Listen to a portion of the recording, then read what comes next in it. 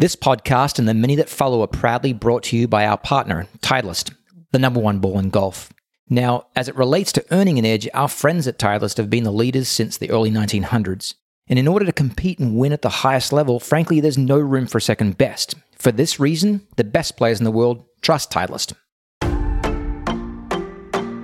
Welcome to the Earn Your Edge podcast. I'm Corey Lundberg with Altus Performance, and we are very excited to share another great conversation with you this week as we have not one, but two Australian accents on this week's episode. One will, of course, be our very own Cameron McCormick, and the other one will be one of the most recognizable voices in all of golf, Ian Baker Finch, major champion and now commentator with CBS. Cam and Ian share a really cool conversation that will end up being our longest episode yet, over 60 minutes of wisdom from a guy that has been through plenty of ups and downs in his career, including, like I said, a major win, British Open champion, and then over the last 3 decades has either played along with or covered for TV the greatest players in the game. And I have to admit to not really knowing very much about Ian's backstory, but he and Cam dig deep into what is really a fascinating story of his development in Australia, then rise to one of the best players on the PGA Tour, along with the various ways that he was able to earn an edge throughout his career. Specifically, they do a great job of covering the importance of resiliency and confidence, the sources of both of those factors. So sit back and enjoy a great discussion between these two Aussies. Before we get started, we want to recognize the winner of our latest giveaway for the Titleist TS driver, which is Nathan Graff, who was able to refer the most new subscribers to the podcast. Nathan got over 70 friends to subscribe, which is unbelievable. We're incredibly appreciative that he helped us spread the word. So Nathan, we've got a new Titleist TS driver coming to you soon. Shout out to Nathan. But now on to Ian and Cam. Enjoy the show.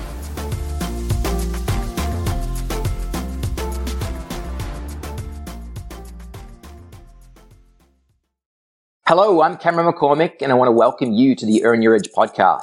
By passion and by practice, we at Altus are driven to decode the difference makers that high performers possess, the ways and means they use to earn their edge, to create separation from the mass, to leave mediocrity in the rearview mirror and travel a pathway to mastery. Be it through nature or nurture, or a mixture of both, the journey to uncover these things is the journey that we're on. And growing up in Australia, my guest today was one of just a few of my idols. I fondly recall times in the middle of the night when I should have been sleeping, but yet I was cheering him on, watching him compete all over the world. His roll call of achievements competing in the game of golf is long, with an influence off the course even more substantial. Today, we're joined by the 1991 Open champion, Ian Baker Finch, or as anyone who knows him calls him, Finchy. Finchy, thanks so much for joining us. Thanks very much, Cameron. Great to be with you. Outstanding, outstanding. So in the preamble, before we got on live here, we had talked about kind of the structure of these things. And as the introduction suggests, we're trying to unpack how greatness happens, how high performance happens. So I think the most important starting place is those formative years. So if you could take us through, what do you remember about your early years of sampling the sport of golf? Wow, it was a different way of becoming a professional golfer back in the day to the ways of today. Certainly different to here in the US with the college system and so much unbelievable tuition and information sharing by the likes of yourself. You know, these world-class coaches being able to nurture these young students through the game from a very young age. They become excellent performers. With me, I grew up on a farm. My dad started to play golf because of Arnold Palmer legitimizing golf to the masses back in the 60s. And he and a few other farmers in the area got together and built a little golf course on some land that was donated by the forestry department in our farming town. And I started to play and caddy for him when I was about 10 and became quite good at it. Got my first set of clubs when I was 12 and just fell in love with the game. And didn't go through the amateur ranks as many do because the team in my state consisted of Greg Norman, Wayne Grady, Jeff Sr., Peter Sr., Ozzie Moore, so many fantastic players that were 6 or 5 years older than me. So I turned pro at 15 to do an apprenticeship with a pro at a golf club, at Gympie Golf Club and then Caloundra Golf Club up in the Queensland Sunshine Coast. So I didn't go through those state teams and Australian AMs and all of the big tournaments that so many amateurs do. Yeah. So that was a start. It was my later days of high school and college were as a young professional trying to find my way in the golfing world or in a fledgling career, in my teens, basically. So a little different to today, that's for sure. Yeah, massively different. So in the interest of not many people understanding the geography of Australia, I think we should give our audience, which is a worldwide audience, some perspective. So I have a couple of questions. Let's try and locate you geographically relative to a greater population, so the biggest city outside of your hometown. And then the follow-up question would be, if it weren't for the 9-hole golf course that was built through those donated funds and donated land, how close was the next available golf course for you to go and play and practice at? Oh, okay. So Sunshine Coast is just north of Brisbane. Brisbane's a city of 3 million people, on the same latitude south as, say, Florida, where I live now. It's sort of 26 degrees south. In Florida, it's 26 degrees north, so it's a very similar climate. And farming area where I grew up was about 60 miles from the city, and no one my age played golf. When I went to Caboolture High School, which is just north of Brisbane, it was an hour and a quarter on the bus to get from my town to that town where the high school was and where probably the nearest golf course was. And because of my good play and winning the state schoolboy titles a couple of times, they started a golf program at that school because of me. There wasn't one previously. So that's sort of that era, 72, 73, 74, that time golf was just sort of kicking off, if you will, in the farming areas outside the cities. So it was a remote area, but it was also one where, there was a lot of little clubs and people played golf and the sport was growing. And thanks to Arnold Palmer and Jack Nicklaus and Gary Player, the big three, they really legitimized, as you probably well know, golf around the world at that time. Yeah, and growing up at that period of time, how well did you know of the prominent players of that time? I mean, surely that wasn't broadcast on Australian TV all that much. No, there was a couple of tournaments that were on television, and when the big players like the big three would come and play, there'd be some golf on television. And also the big three, they had a tournament of those three as they travelled around the world, and that would be telecast. And then, of course, the Open Championship and the Masters. We always watched the Open. And I remember watching Tom Weiskopf win at Troon in 1973 and Gary Player at Lytham in 74 and Tom Watson at Carnoustie in 75 beating Jack Newton, one of our Australian heroes. So there was golf available to us, but it wasn't like 24/7 like it is now on the Golf Channel. Sure. And what other sports were you involved in as a young guy that, let's say, may have enhanced your ability to transfer some sort of skill to the sport of golf when you started at 10 years old and got turned professional at 15, which is unfathomable, quite frankly, but it's an amazing story. It sounds strange, doesn't it? But back in those days, the Australian PGA mentoring system and program was one like an apprenticeship, like if you wanted to be a carpenter or a bricklayer, a metalworker, whatever, that you did an apprenticeship, and that's what we did. I left school after grade 10, did that apprenticeship from 15 to 18 with a registered golf pro, and he brought me through and helped me and guided me, and then basically I was an A-class pro at the age of 18. The sports before then, I loved cricket. I was probably medium slow, but I thought I was pretty fast. I loved tennis because tennis was a solo thing. I could go, hit tennis balls against the wall of the house for hours at a time. I could, do stuff by myself and loved all sports, basically. Didn't play a lot of football because we were so remote. There weren't enough people to actually make a team, and it was a long travel to go train or be in a part of a team in those early teen years. But once I got winning at golf, I really didn't play that much of the other sports. Still played a bit of tennis, obviously, for fun, but golf took over at the age of 15. And, I think all Aussies play all sports because we're a year-round weather. The weather is so good we can play year-round. And that I would encourage parents, if anyone's listening and trying to raise their children, there's so many now that want to send them to golf camps and golf schools and just have them play golf from the age of 10 only. I would encourage them to have their kids play as many other sports as possible and get that team atmosphere and, strengthen other muscle groups and just get a much better understanding of sport in general and the body and abilities, right? I'm sure you'd agree with me. It's essential. Right. There's a great dearth of research out there that suggests, in fact, not suggests, but confirms the benefits of, let's say, pulling strengths, pulling capacities from other sports into the sport of golf, whether you're talking about from a physical skill standpoint, but just as much when you're pulling from the need to coordinate team actions and team endeavor, like the singular goal of scoring, if you will, in basketball requires teamwork. The singular goal of scoring a touchdown in football, each person has their role, and it's an important role to play. And that teamwork, that attitude of growing together is an important, piece of the puzzle of learning to become a well-rounded athlete. So I couldn't agree more. So I think I get the picture of a young boy that's isolated geographically from big population, isolated from opportunity to do a lot in a big peer group, and has exposure to many other sports. And one thing that we've come to understand is that excellence or high performance does not emerge without the positive influence of those around. So can you speak to, first off, your parents' role in supporting your development as a person and as a golfer, and then any other formative relationships you mentioned there that you had 5 or 6 years older than you? It was Greg Norman, and it was Wayne Grady, etc., and some older Australians as well. One prominent one that unfortunately we lost most recently. So formative years, those relationships and the roles that your parents played.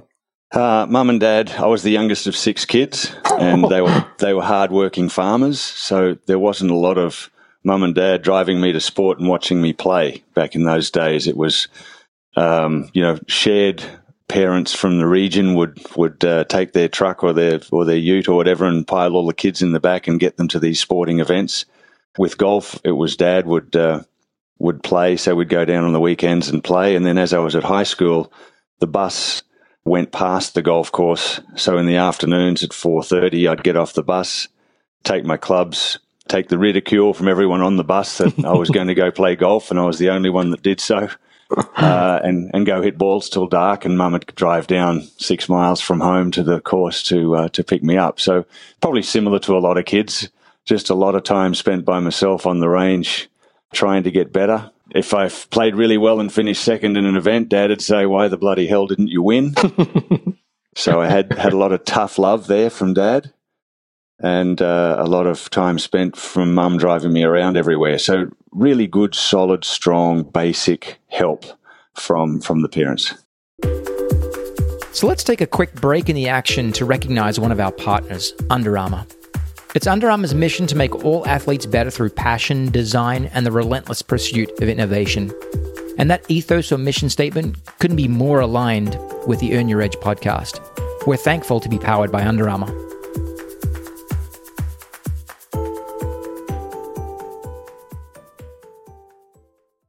How important do you think that tough love was to harden you, to help you develop a Kevlar vest, so to speak, to aid in enduring the tough times that inevitably will come playing any sport? I don't say it's essential that you receive that sort of guidance or upbringing or, as you say, tough love. I don't think it's essential, but I don't know many that haven't had some sort of that. You can't be coddled and get tough, and you have to have skin, impervious like an armadillo's at times. Mm-hmm. You have to be capable of blocking it all out and being tough. And how you achieve that is there's so many avenues. I look at your young man that's been just such a tremendous star and leader in the game, Jordan Spieth. He has had an amazing rise to where he is now. His 10 years from when you first started seeing him, and probably more like a dozen years now. Mm-hmm. He had so much available to him, but what he's got from his family and his friends and his mum and dad, obviously, but just his family environment has made him, or has certainly helped make him what he is. That just everything around, there's so many different aspects of it, isn't there? Yeah, sure. But that I think my dad basically telling me it's tough, and if it's not hurting, you're not doing it hard enough. And those sorts of things got me that little step beyond my peers at that time, that allowed me to do a little better or win here on tour or win a major. Sure.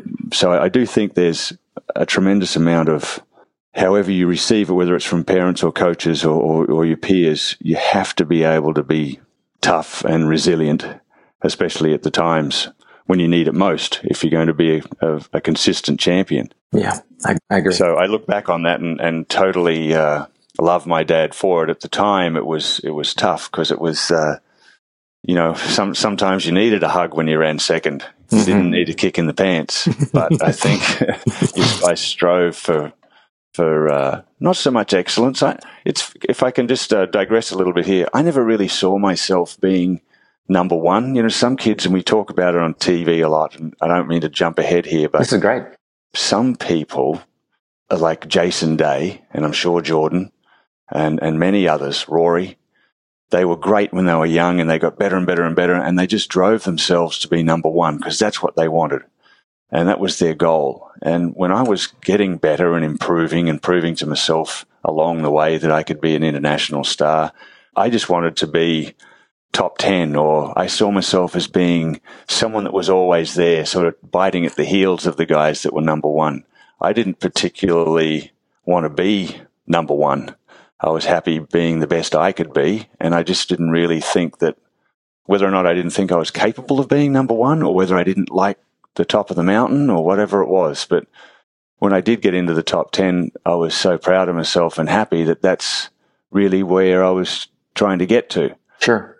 So some strive to be one and believe in themselves enough, and some don't. But that doesn't make them, I think a lot of commentators are a little down on those that are happy to be on the PGA Tour and grinding it out and trying to be the best they can. But it's not a slight on their abilities. They just perhaps don't want to be Jason Day or Justin Thomas or Dustin Johnson or Jordan Spieth. That's heady. That's very rare and light atmosphere way up there. And it comes with it a set of burdens that you can't possibly fathom until you reach that. But it was a great digression right there. In fact, there's a great body of research out there that differentiates goal orientation into two buckets: ego versus mastery orientation. And what you're describing as personal mastery, that was your orientation. That was your top of the mountain. And that was something you measured not by any standard of ranking in the world, whether that be professional or amateur or even junior golf. It was something you measured probably daily or weekly. And if you felt like you were getting better as a golfer, then you were quite content. And that effort aggregated over time landed you some pretty amazing opportunities and some pretty amazing achievements over an entire career of professional golf that I've followed and like I said, idolized to a great extent for a long time. So thank you for that influence. You made a comment there about that personal mastery. And one question I wanted to unpack or understand is, when did you, it's kind of a two-part question. When did you think or know that you were pretty darn good at this golf thing? And when did that turn into, man, I want to continue with this? And then at 15 years old, start an internship or a traineeship? A couple of things. I won the state schoolboy championships in 73 and 75, so I was 12 and 14. I could only basically win those every second year because Peter Senior had a lock on it every year. So when I wasn't in his age group, I could win, and because he's a year and a half older than me, and he was such a great young player and played well on the Champions Tour, as you know, and as well as around the world for the last 4 decades. But anyway, I decided to do the apprenticeship and become a professional because I knew I was going to do it eventually. I wanted to always turn pro, and I figured for the next 3 years, I'm going to have to do something really special if I'm ever going to make the state junior team or the state amateur team. So why don't I get a head start on all of those guys and turn pro now? I'll forego that opportunity, which was always going to be hard for me anyway, being in a remote area. So I chose at that age, at 15, and my mum and dad, God bless them, let me go and said, look, if you don't do well, you can always come back to school. You're still so young. I'd only just turned 15 when I left. So that was the start of it. And then it was probably 6 or 7 years of struggling and spending $15,000 a year to make 10 on the mini tours. Those sorts of years toughened me up. And there was many times when I wanted to give it away, but friends and peers would say, "You're crazy. You got this gift. Don't give it away. Just keep going. It'll come." Mm-hmm. And fortunately for me, and I don't want to jump ahead again, but the great Peter Thompson, who unfortunately passed away a couple of days ago with Parkinson's, he'd been struggling for the last 4 years, was a great mentor to me and one that really got me from that doubting myself that I could ever make it to really thinking, wow, maybe I can. And he was probably the greatest single influence. I taught myself to play reading Jack Nicklaus's book, Golf My Way, and that was my coach for, almost a decade. And then along came one of the greatest players of all time who encouraged me and saw a gift, an ability, whatever it may have been, and he helped me. So that was really when I started to think, wow, maybe I really can play this game in the early 80s. Mm-hmm. Yeah, you say something there that kind of brings to mind a statement that I'll use from time to time, actually quite often, is that excellence is forged in the fire of struggle. And you mentioned there that it was 5 to 7 years of, you felt like, hard work, a commitment of time at 15 years old to, I have to do something in order to raise my standard, and that was apply more time. So that was dropping out of school, and you were supported by parents saying, by giving you a runway basically that said, we'll give you this time and space to explore this thing of golf, because you can always come back to school. So there was a backup plan right there. And then friends and the greater influence of the environment saying, yeah, don't give up on it, go get it.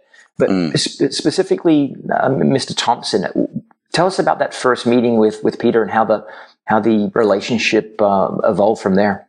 Well, I would speak to him at tournaments. He was a wonderful player and had won all over the world in 5 Open Championships. But in the late 70s, early 80s, he didn't play a lot, but he did a lot of the television at home, and he was always around. He was the president of the PGA of Australia, and he was always around, and he was always encouraging, and wonderful pearls of wisdom that he would pass on. And I just was fortunate enough to get to know him, and he, whether or not he saw something special or whether he just liked the fact that I was always there with eyes and ears open, always requesting information.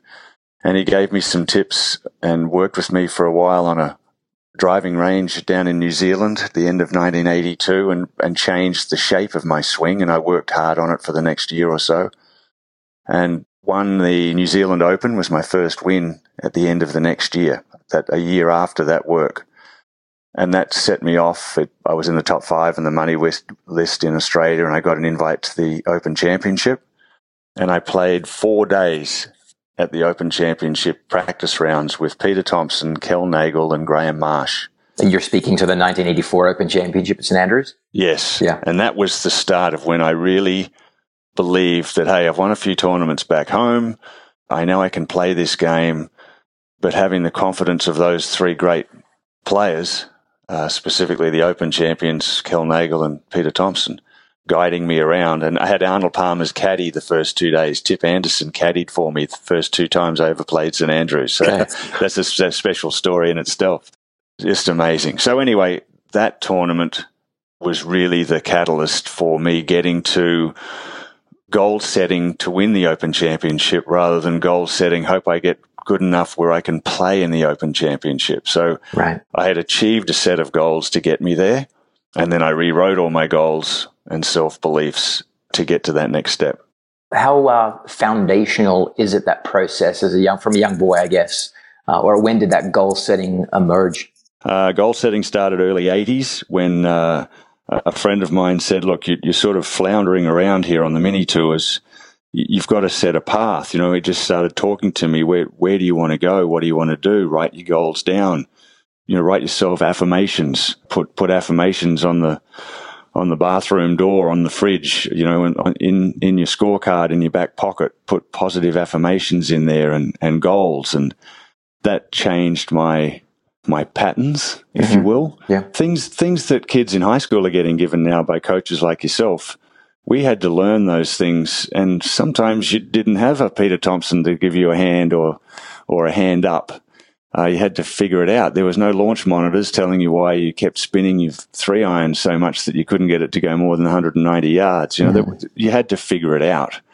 And I was just fortunate along the way, I guess, that my inquisitive nature and desire to get better came along and met various people that guided me through certain stages. And the goal setting was essential. Wayne Grady was a big goal setter as well, 1990 PGA champion. And, Wayne's 4 years older than me. He was off playing state golf and competitive golf and then turned pro and played well right from the start. He was a very good player and someone I watched closely. But he too was a really high goal setter. And I think we might have passed that on to a lot of the younger fellas coming through now via our coaches and via our certain ways. But at our age, back in the late 70s, early 80s, it wasn't really spoken about that much. Yeah, indeed. I think you're spot on right there that my exposure to, we'll call it, high caliber traits or the actions, the daily processes, routines, habits, however you want to term it, comes from the learning from players such as yourself. And oftentimes what comes out of the applied domain, meaning the performers in any sport or even in business,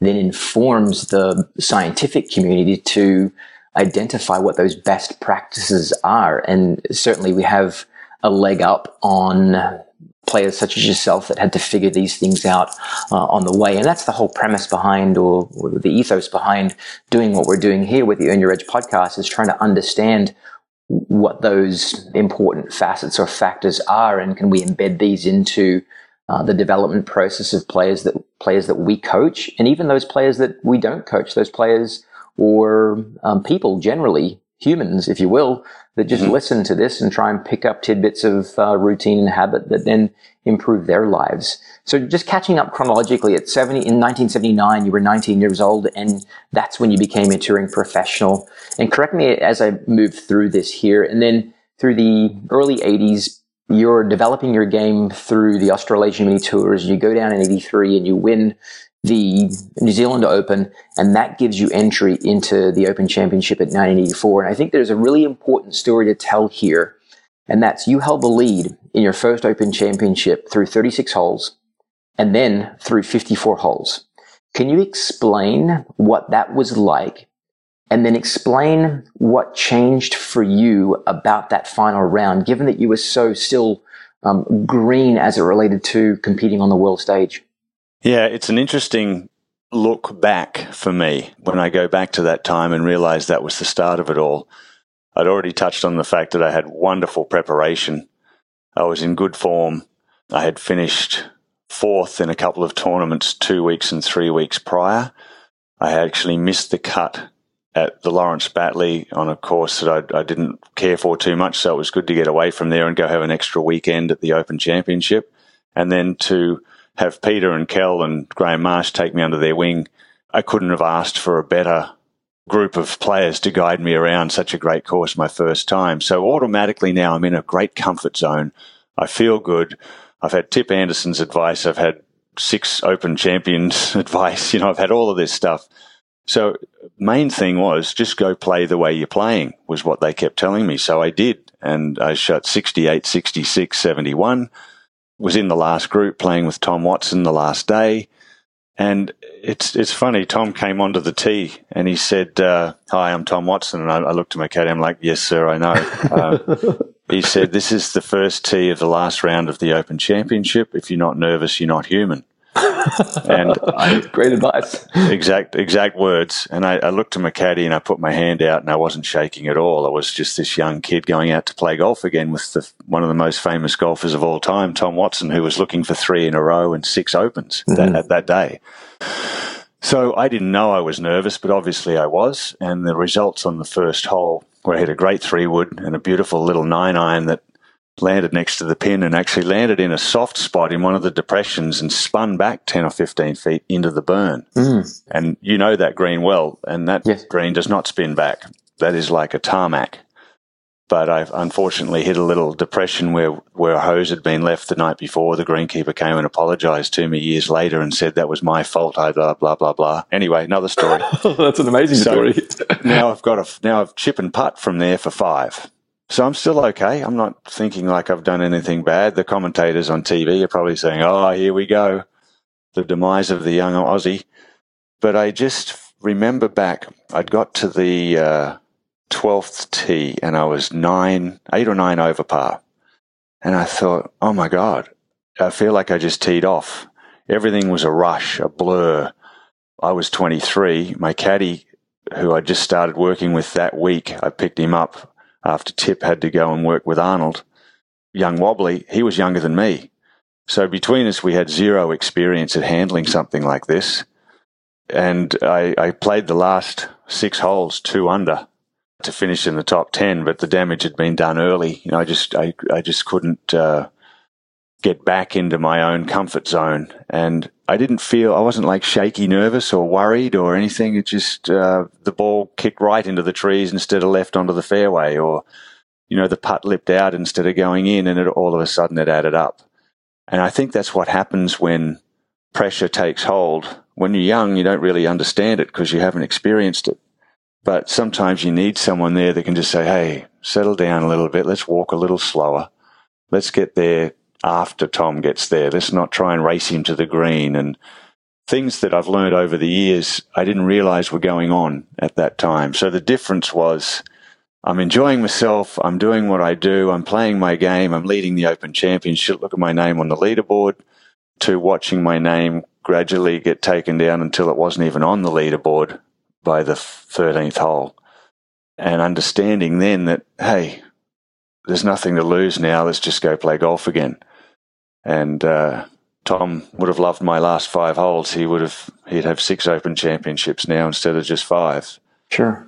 Because he, with the pressure of trying to win that one, I watched him over the closing holes thinking, oh boy, I wish he could just relax and do what I'm doing, because I think he made 6 on 17. And as we stood on 18 tees, Seve in his famous navy blue sweater was punching the air in joyous victory. We all remember as golfers that wonderful Seve victory. And I was there with Tom, all despondent, watching it happen on the 18th tee. Mm-hmm. But I learned a lot anyway. That was the day that got me thinking that, hey, I can really do this. Yeah, it's amazing. We could unpack so many things out of that experience right there. And I want to let you know that as you're describing it, the hair on my arms and the back of my neck is standing up, and I'm trying to put myself in those shoes. And then as you describe the picture of standing on 18th tee and watching the Seve punch the air in his patented celebration, I think anyone who's ever watched golf and watched the archives of Seve Ballesteros can immediately bring that picture to mind.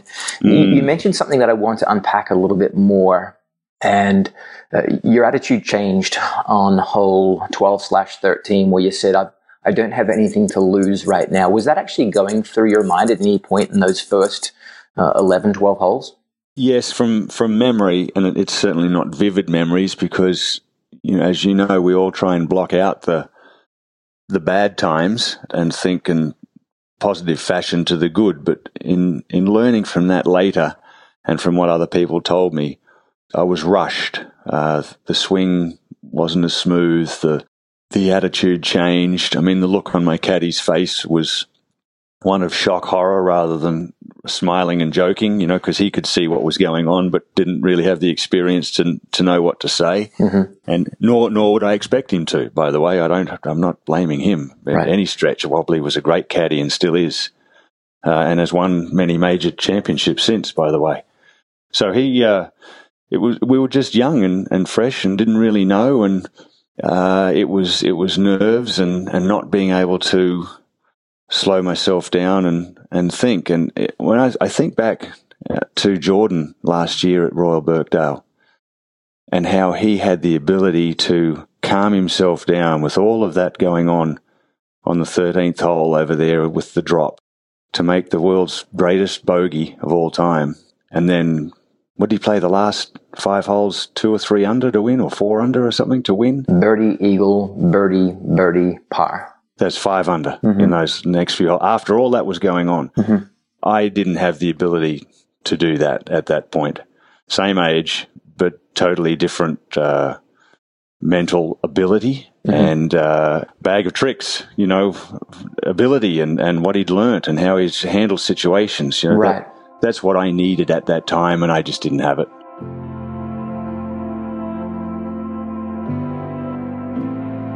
When you say bag of tricks, I would redefine that as separating skills, and those skills are learned. They're not inherent. Going back to one of the first comments in the intro role there, is it by nature or by nurture? And most definitely what you're describing, which is Jordan's experience, which is the experience that we see from amazing players, whether they be 12 years old or 65 years old, as we have contact with even players that are playing the Champions Tour these days, is that these things are learned over time. They're learned through experience. They're learned through putting yourself to the fire, and sometimes when you're close to the fire you do get burned, but through those challenging situations you develop tools, tactics and attitudes and behaviors that then help you rise to the occasion. So let's skip forward now. 1989, you're a regular on the PGA Tour, you've won, you're a high performer, and it's the 120th Open Championship at Birkdale, and you shoot 64 in the third round and you have the lead again. How was this experience different on this occasion that then caused the ultimate achievement in golf, winning a major championship? Well, 7 years on, and I've got to add quickly too, I really learned a lot in 1990 back at St Andrews at the Open. I shot 64 on the Saturday and was in the last group again with Nick Faldo. So St Andrews in 84 to St Andrews in 90, I was a different person. I didn't have a chance really to win that day unless I did something special, because I believe Nick had like a 3-shot lead on us and he was playing great. But I learned a lot watching Nick that day and how he handled with the pressure of it all. And I was getting all frustrated with the thousands of people walking down the fairways in front of us and the TV golf carts and all that sort of stuff throwing up dust. And it annoyed me, and I couldn't really focus on the greens, and I putted poorly and didn't win, obviously.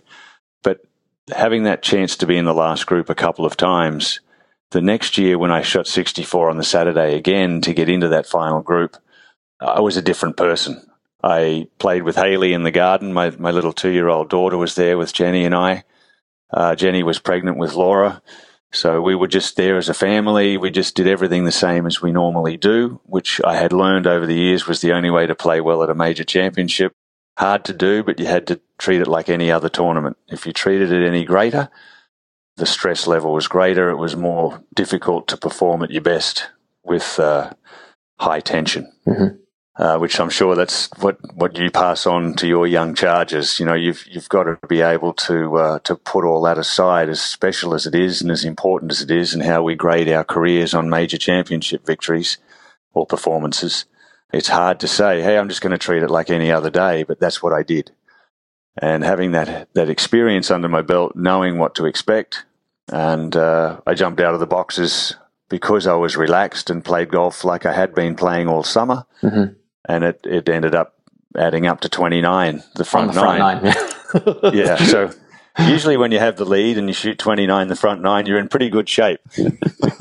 But tell us about, I've seen many an interview with you. Tell us about the thoughts that were going on through your head when you saw the scoreboard on hole 7 or 8, was it? Yeah, I walked off 7 and I was 5 under par after 7, and I thought, bloody hell.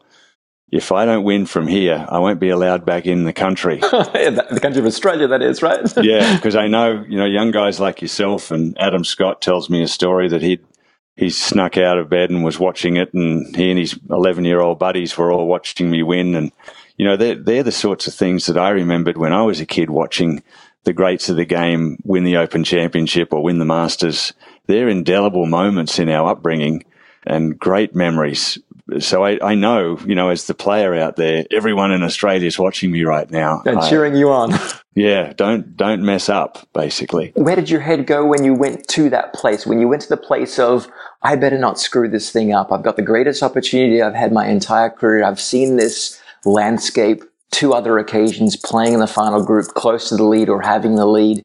where did your head go? How did you reframe that and channel it back into, okay, I've got a job to do? Right, just focus. Kept doing exactly what I'd been doing.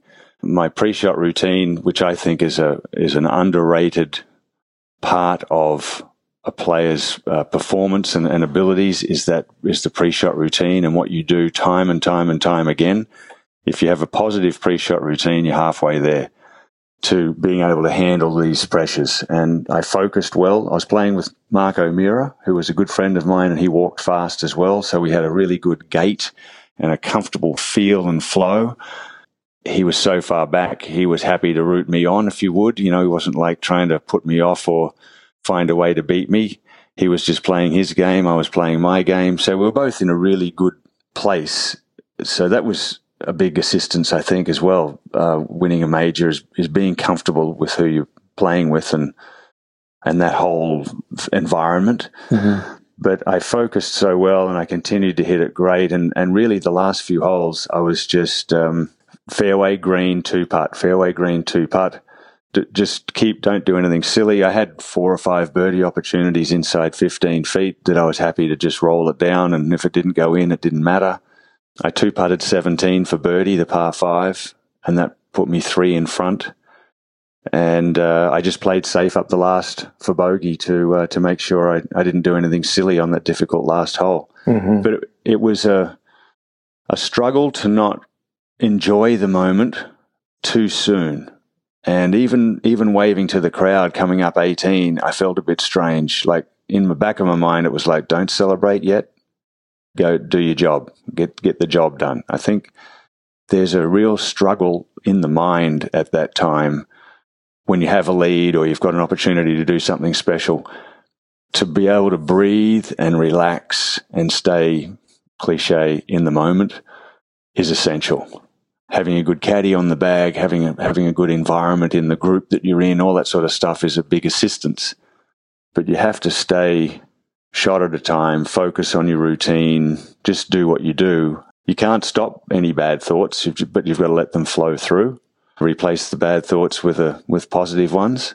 And at the same time, play your game. You can't steer it around. You've got to do what you do and accept the challenges along the way. Yeah, fantastic advice there. I think that's a gold nugget right there, that those thoughts will come into your head and sometimes they can be positive, but you're also playing forward those thoughts and you let them pass through, and you describe back to yourself here that we've got a job to do still. Let's not celebrate too early. This job is not done. And that happened back on hole 7 and 8. It probably happened instances in rounds 1, 2, and 3. And that's that separating skill that allowed you to let's say, bring yourself back to the present rather than the road that's 100 miles ahead of you. You were looking through the windshield at the road that was 100 yards down, so you weren't going to hit an obstruction on the road, the pothole that was that you wouldn't see. So it's amazing advice right there.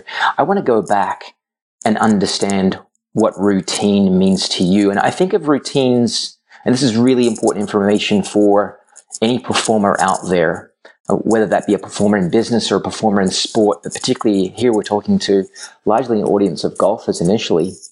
Is it the physical or is it the mental? Or for you, are they both just as important because they both create this attitude of readiness? Can you unpack that? Yeah, it's a flow, and it has to be a mixture of both mental and physical. And it's the way in which you get into the ball or into the shot the same every time. And you develop that over time into something that suits your game. And I talk about it on television all the time, watching people's routines.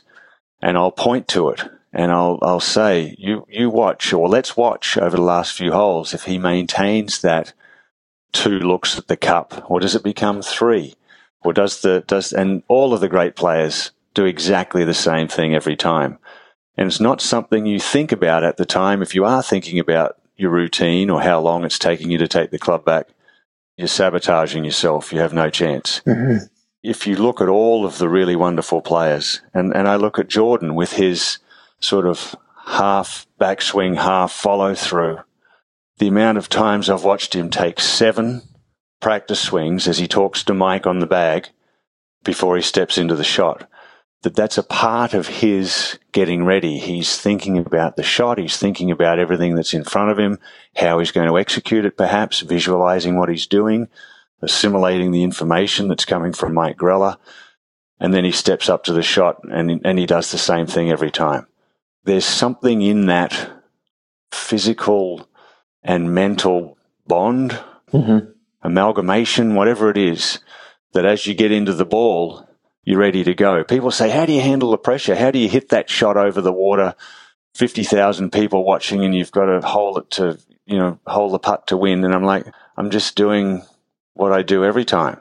Or they are, the great players, they are doing what they do. And this is why they practice and this is why they train. And to be able to hit the shots at the big times, at the big moments. And some, as we all know, are better at it than others. But I think that routine is key. And it's a developed skill, certainly a skill. Right. But it's a way about it, isn't it? And slow players have a slower routine, faster play. Aaron Baddeley hits the putt in 3.5 seconds. Some people take a little longer than others. Jason Day's probably a couple of minutes sometimes. I think he gets too slow at times. It might hold him back from even winning more often than he does. Yeah. But he's got a mindset of, I'm not going till I'm ready. I think what you mentioned right there is critical. It's a preparedness. It's a readiness. It's a state of being that you know you've found before, and therefore whatever the routine may be, physical, mental, internal dialogue or external dialogue, as in the case of the player talking to the caddy or the player talking out loud to themselves.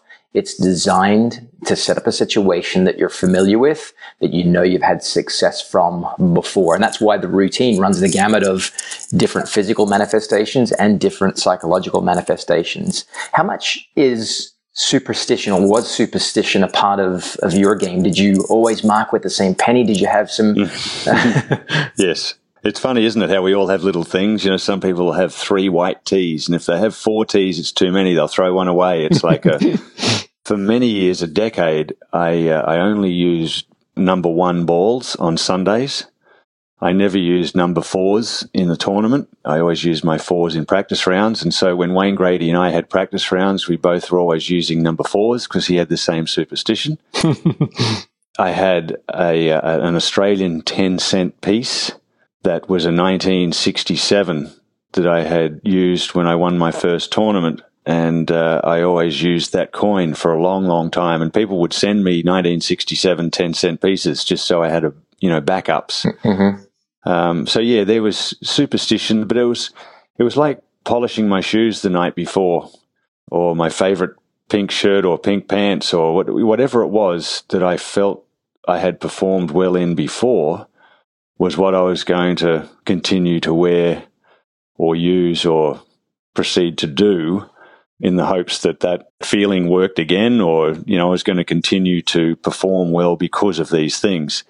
I didn't get myself all in a tiz because I didn't have it, or I'd left my 10-cent piece at home, or I had 4 tees instead of 3. That didn't really trouble me, but I did feel more comfortable when I was prepared, and I did prepare better than most. I was, when it was time to go, I was ready to go. There was no stone unturned when I was stepping onto that first tee. Yeah. And that was a big help. Can we sit on that for just a second? And I guess the general question I want to ask is, when you were going about that process of getting better as a professional, the preparedness, were there certain daily things that you did outside of, I'm talking tournament golf, I'm talking about in the weeks off, whether that be traveling the European tour or Australasian, or even the many years you played here in America?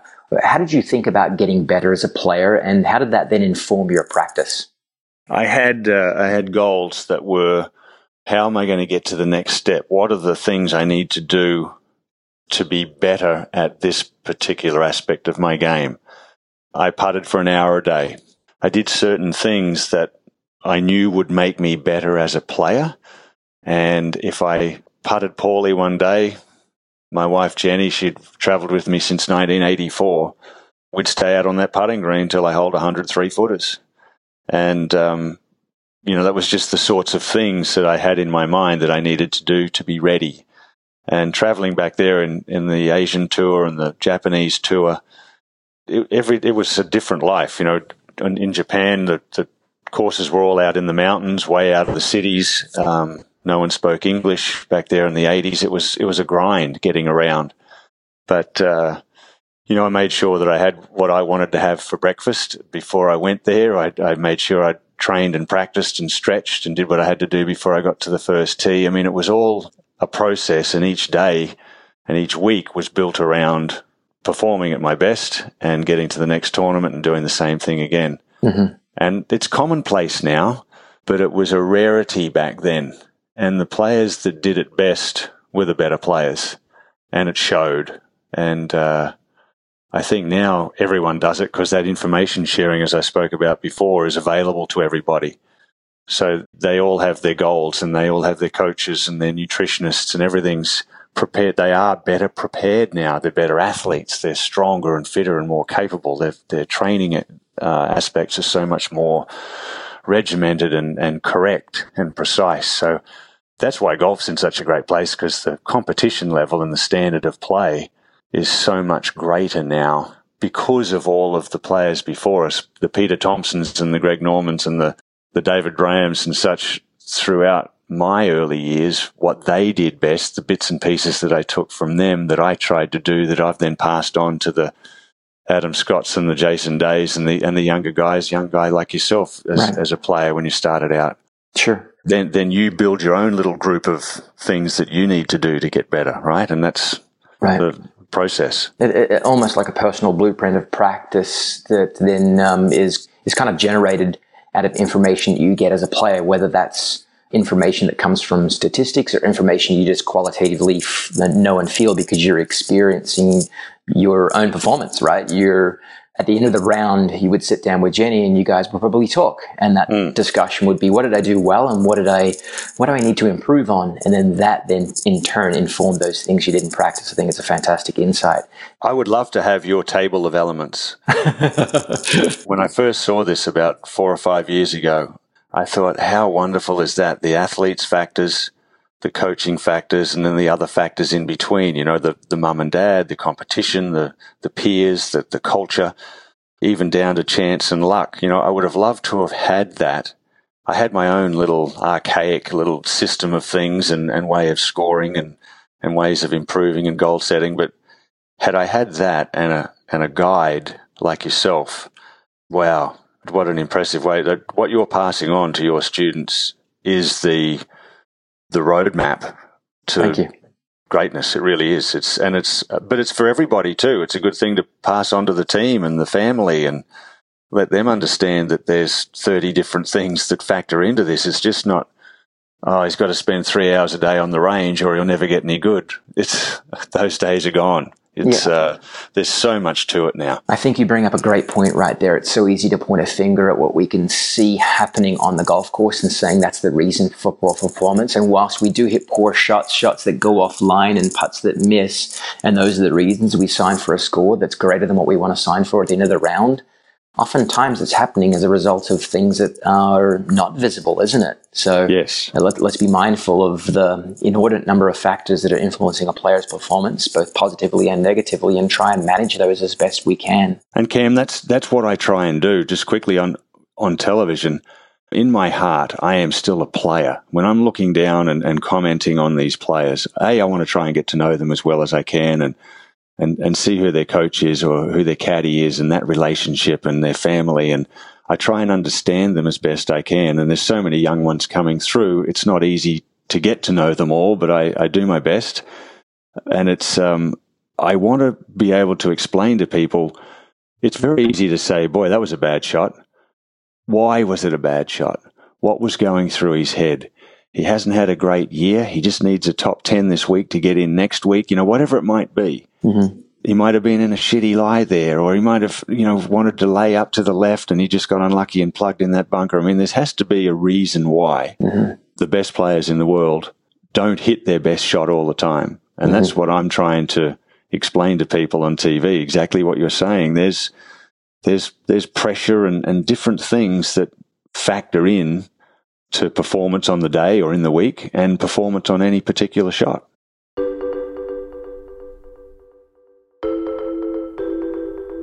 anyone who plays the sport of golf, or any sport for that matter, at any level you've played it, has to deal with performance under pressure. And so the first question I have for you is, where in your mind does pressure come from? And then the second part, what did you find was the most effective versus the least effective in terms of dealing with the pressure when the stakes were high? So first off, where does it come from? Pressure is really mostly what you put on yourself and how you deal with it. And I have two ways of looking at this. I have the pre-1995 Ian Baker Finch, who handled pressure well and stuck to my routine and did everything I could possibly do to not allow pressure to get to me and just play the shot at hand. And then I have the last 2 years that I played where I didn't make a cut and I stepped away from the game because I couldn't figure it out. And it was getting me down, and I'd rather be at home with my young family than away bashing my head against a wall, where I couldn't get out of my head the pressure of a particular shot. And it manifested in my whole being that whenever there was trouble down the left side, I struggled with the shot. And my problem was I challenged that fear all the time rather than hitting the 4-iron down the right side in the fairway.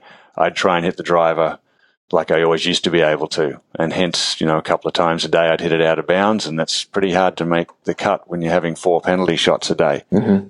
So I see it from both sides, and I think it's why I'm good at the announcing side of things with the player's perspective in mind, that, hey, when you're doing well and you're Jordan Spieth and Justin Thomas and Dustin Johnson and Jason Day and you're winning all the time, or Tiger Woods for 10 years where he won a third of his tournaments, it's easy to be in a good frame of mind and handling the pressure well because you're practiced at it and you're doing it all the time.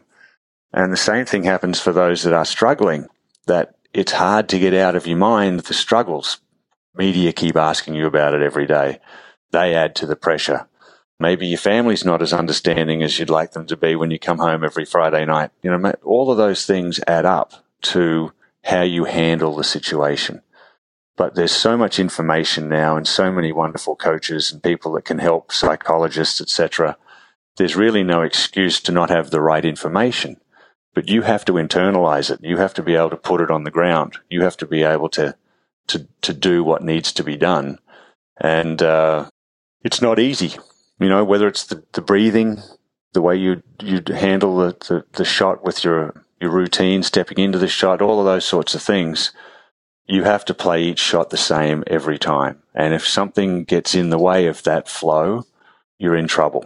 Mm-hmm. How often when the stakes were high would you give yourself a talking down or a talking to that was relatively stern, when maybe you were moving to a place of the voice in your head giving you a degree of self-doubt? I think getting angry with yourself is emotionally tanking it. It's like kind of giving up in a way. But then other people give themselves a stern talking to, and it G's them up and gets them going again. And I unfortunately got to the point where I was embarrassed to be out there the way I hit it sometimes, because I had been a straight driver and a good player for a while. And when I played poorly, I was embarrassed that people were watching me. I think had I been able to be angry or tougher to myself or whatever it might have been, I may have handled that situation better than I ended up doing it. But hey, at the end of the day, everything's worked out well. At the time, it was a difficult transition, but it's something I look back on now, and it helps me in understanding what other players are going through. And I would love to have had, as I said, your ability as a coach and all of those elements that you have that you pass on to your people. I would love to have had that at the time and a more single-minded guidance. Because if you're searching all the time, you're going backwards. And I went to see every coach, and I tried to get as much help as I possibly could from every different aspect, rather than just sticking to the one plan and doing what I did. And I see that now, looking in from high above and, my many years of experience, I would have done something different now, knowing what we all know now. For sure. You mentioned a word there that is the kryptonite to high performance, in my opinion, and that's the expression of any sense of possible embarrassment, any sense of possible my self-image is damaged because of what I give power to from the outside. And there's an expression that's used in Texas. It's called "you're a give-a-shitter," which is essentially the collective of how much do I care, or how much I allow the noise from the outside, the perception of outside opinions to influence what I believe in as an individual, and how that affects my self-image and self-efficacy. Would you agree that a general concept, a separating skill in a high-performance behavior, therefore, is an ability to mute that noise that you allow to be heard from the outside, that noise then you allow to have power over you? Yeah, that's that's so appropriate. You have to be able to perform at a high level, and it's a tricky one because a couple of sports psychologists, Bob Rotella, tried to help me a lot and did over the time. He was wonderful. He would say, when you finally learn to care less, you'll get through this. Basically, he said, the only thing I want you to try hard at is to try hard at trying less. And it was really hard for me to understand it at the time, but it's a part of that that term you use, the Texas term. You know, it's you obviously give a shit, or you wouldn't be out there and you wouldn't be as good as you are. But you have to learn to put that aside when it comes to the pressure of a certain situation, or a period of time that you might be struggling, or even a full season, or whatever it might be. There's a lot of aspects go into that, isn't there? And how you deal with yourself. And I always say to my young players, pros, some of them that I try and help and mentor and give my advice from years of experience, be kind to yourself, because no one else out there cares. Peter Thompson once said to me, I was complaining to him because I'd had a 6 at the last, still a good score, and he said, there's 144 players in this field, and 6 of them couldn't give a shit.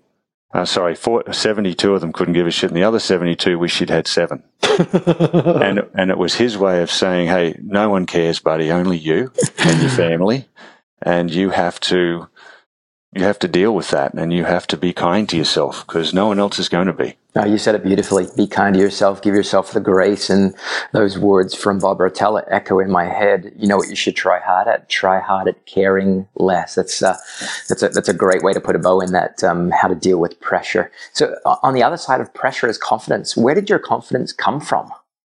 Well, confidence comes from experience and climbing the ladder and practicing hard and hitting the shots and learning to hit the shots under pressure. So the more times you perform well under pressure, the more confidence you gain. And that's why I mentioned Tiger before.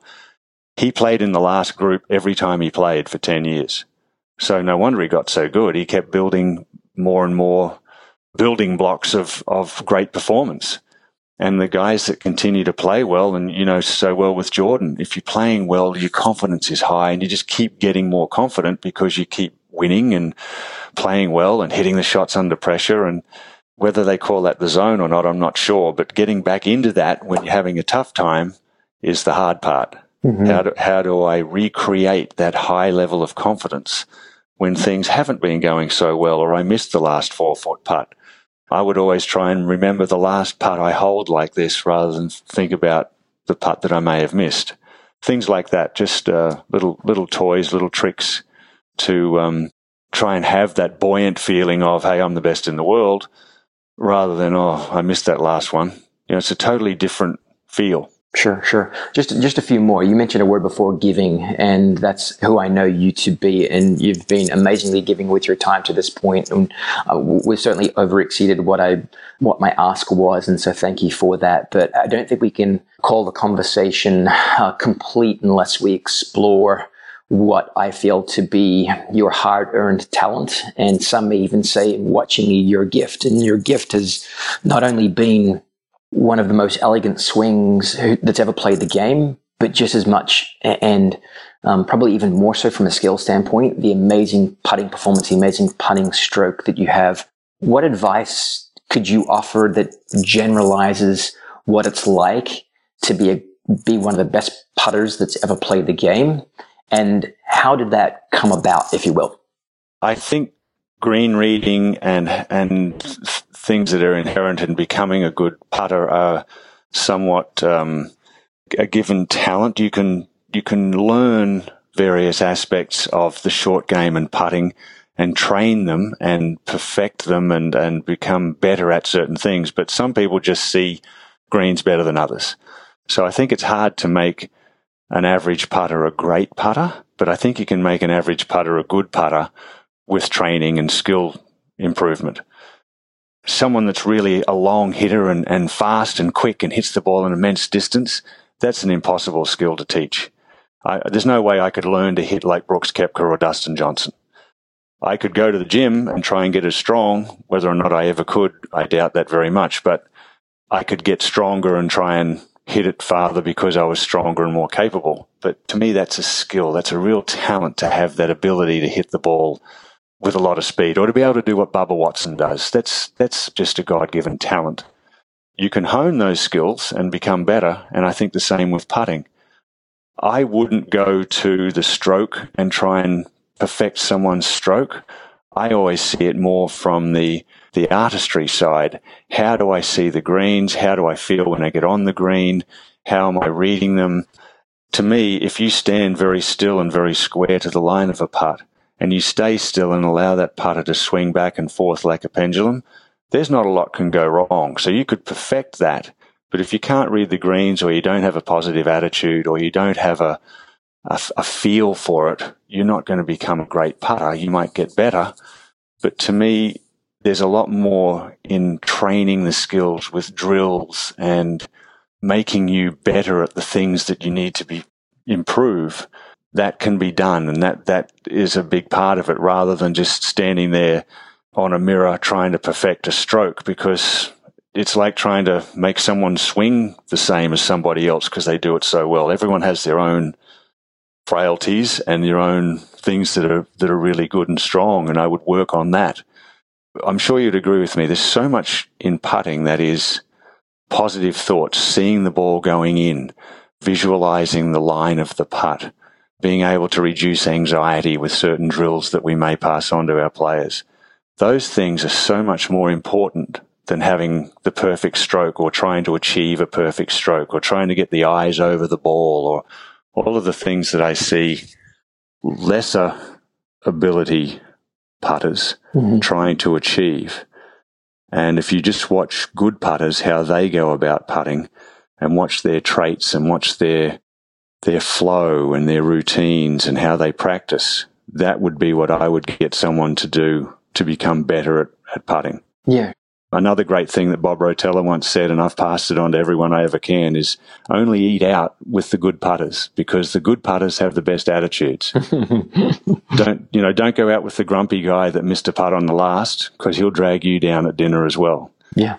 Go out with the good putters. And that's so true, don't you think? That the guys that are good putters have such a great attitude. Yeah, anytime I've ever, as you just described, had a conversation with, asked the question of what is it like to be a great putter, very rarely has the answer started or had embedded into it. I've worked so hard on my technique. Technique, sure, is a part of it.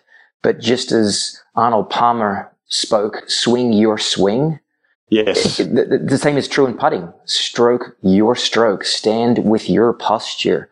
Find what's unique about you, and then expand your skill, refine your skill within those confines. And so I couldn't agree with you more. There needs to be a foundation, but that foundation is unique to you as an individual. And then beyond that, it's about learning to react to your environment from a speed standpoint and a break standpoint, which are tied together. So what you just described in terms of the psychology of great putting is very, very important as well. A follow-up question, and this is kind of a collective of what makes great players great. With your role in broadcast, you have the perspective of a player, which is amazing. One of the world's best who strived for improvement to beat the best. And as you think back on your experience and marry that with your broadcast work, you get this amazing perspective to look through a different lens.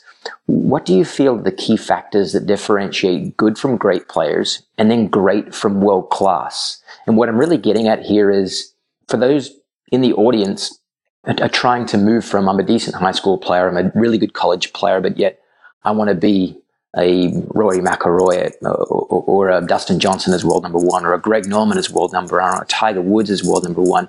You've had that perspective. What could you offer them? Oh boy, there's so many aspects. I would say train well, efficiently, practice hard but effectively. Make sure your practice counts. Every ball counts in practice. Don't just go wasting time, rake hit. Do all of the things that you need to do well to improve, and do them well, do them properly. Stick with one trainer, stick with one coach. Get yourself in a good place mentally. All of those sorts of things are all of that information's available now, and you have to find someone that you're comfortable with, a caddy that you're comfortable with that can help you. All of those aspects that go into being better and then hopefully becoming a champion and a winner and then maybe even a world champion. All of those things have to be a process and planned. And why not, if you're going to spend time doing something, why not do it properly? Mm-hmm. Why not? It has to be fun along the way as well. You can't grind on kids and make them do things. They have to love that. There's an inherent love of the game that gets you to that next level as well. You can't train someone that hates the game to be a great player, I don't believe, because why would they put the work and the effort in? You know, are you offering a carrot or are you using the stick? What's getting them there? Right. To me, that improvement and that pathway needs to be planned. Yeah, I think it's fantastic. What you just described to me there is that there needs to be a purpose, an inner fire. And for me, it's purpose that is the engine that drives elite performance. And then there's if you're going to do something that's worth doing really well, it's the application to your craft and the commitment to that journey of mastery. And then what you just described there, also kind of unpacking it, is so important. It's having a group of support around you and finding that right caddy and finding that right coach. So as a follow-up there, how did you go about that process? So what advice, probably a better way to ask it, would you tell parents or players in terms of finding that right coach? What's the metrics for selection? Oh, that's a tricky one, because everyone has different avenues depending on what school they're at, or, you know, the internet is such a wonderful resource now of being able to search out and find where your PGA professional's located. And you know, most clubs will have some sort of junior program that allow kids to get to that next level and get that advice that they're searching for. So that would be my thing, that in Australia, there's different pathways through institutes of sport, you know, government-funded programs. Here we have wonderful college programs. You know, look for a college that you might like to go to that has a coach that you like the sound of, or just reading as much as you can on the internet. I think these days is the way to go, and then make a plan and include your local PGA pro in that plan. Great advice. One final question. If there was one ask or challenge or one final recommendation for our audience, an audience of those that are on this journey to mastery, be it in sport, business, or life, what would that ask, challenge, or recommendation be? Oh, enjoy what you're doing. You know, smell the roses along the way. Be kind to yourself and do your best, obviously, and set a goal and pathway to the success of each goal. You have to do that to get better. Yeah. But enjoy the process, and if it's golf related, just love the game and enjoy yourself when you're out there, because it's you know, golf is a game of life, and it's just, you learn something new every day. Well, Finchy, I've enjoyed the process of idolizing you. I thank you for who you are as an altruistic, giving individual, and collectively, I can speak for everyone that watches you on TV, that has watched you play golf for the many decades that you've been competing at this great game. I think I can say that we thank you from the bottom of our hearts. So, thank you. We appreciate it. And this has been the Earn Your Edge podcast with Finchy, Ian Baker Finch. Thanks very much, mate. I really enjoyed it. Thanks very much for listening to this episode. If you want to learn more about Altus Performance, go check out altusperformance.com. You can also follow us on Twitter at Team Altus and Instagram at Altus Performance. Also, thanks to Cordy Walker for his wonderful production work on this and coming episodes of Earn Your Edge.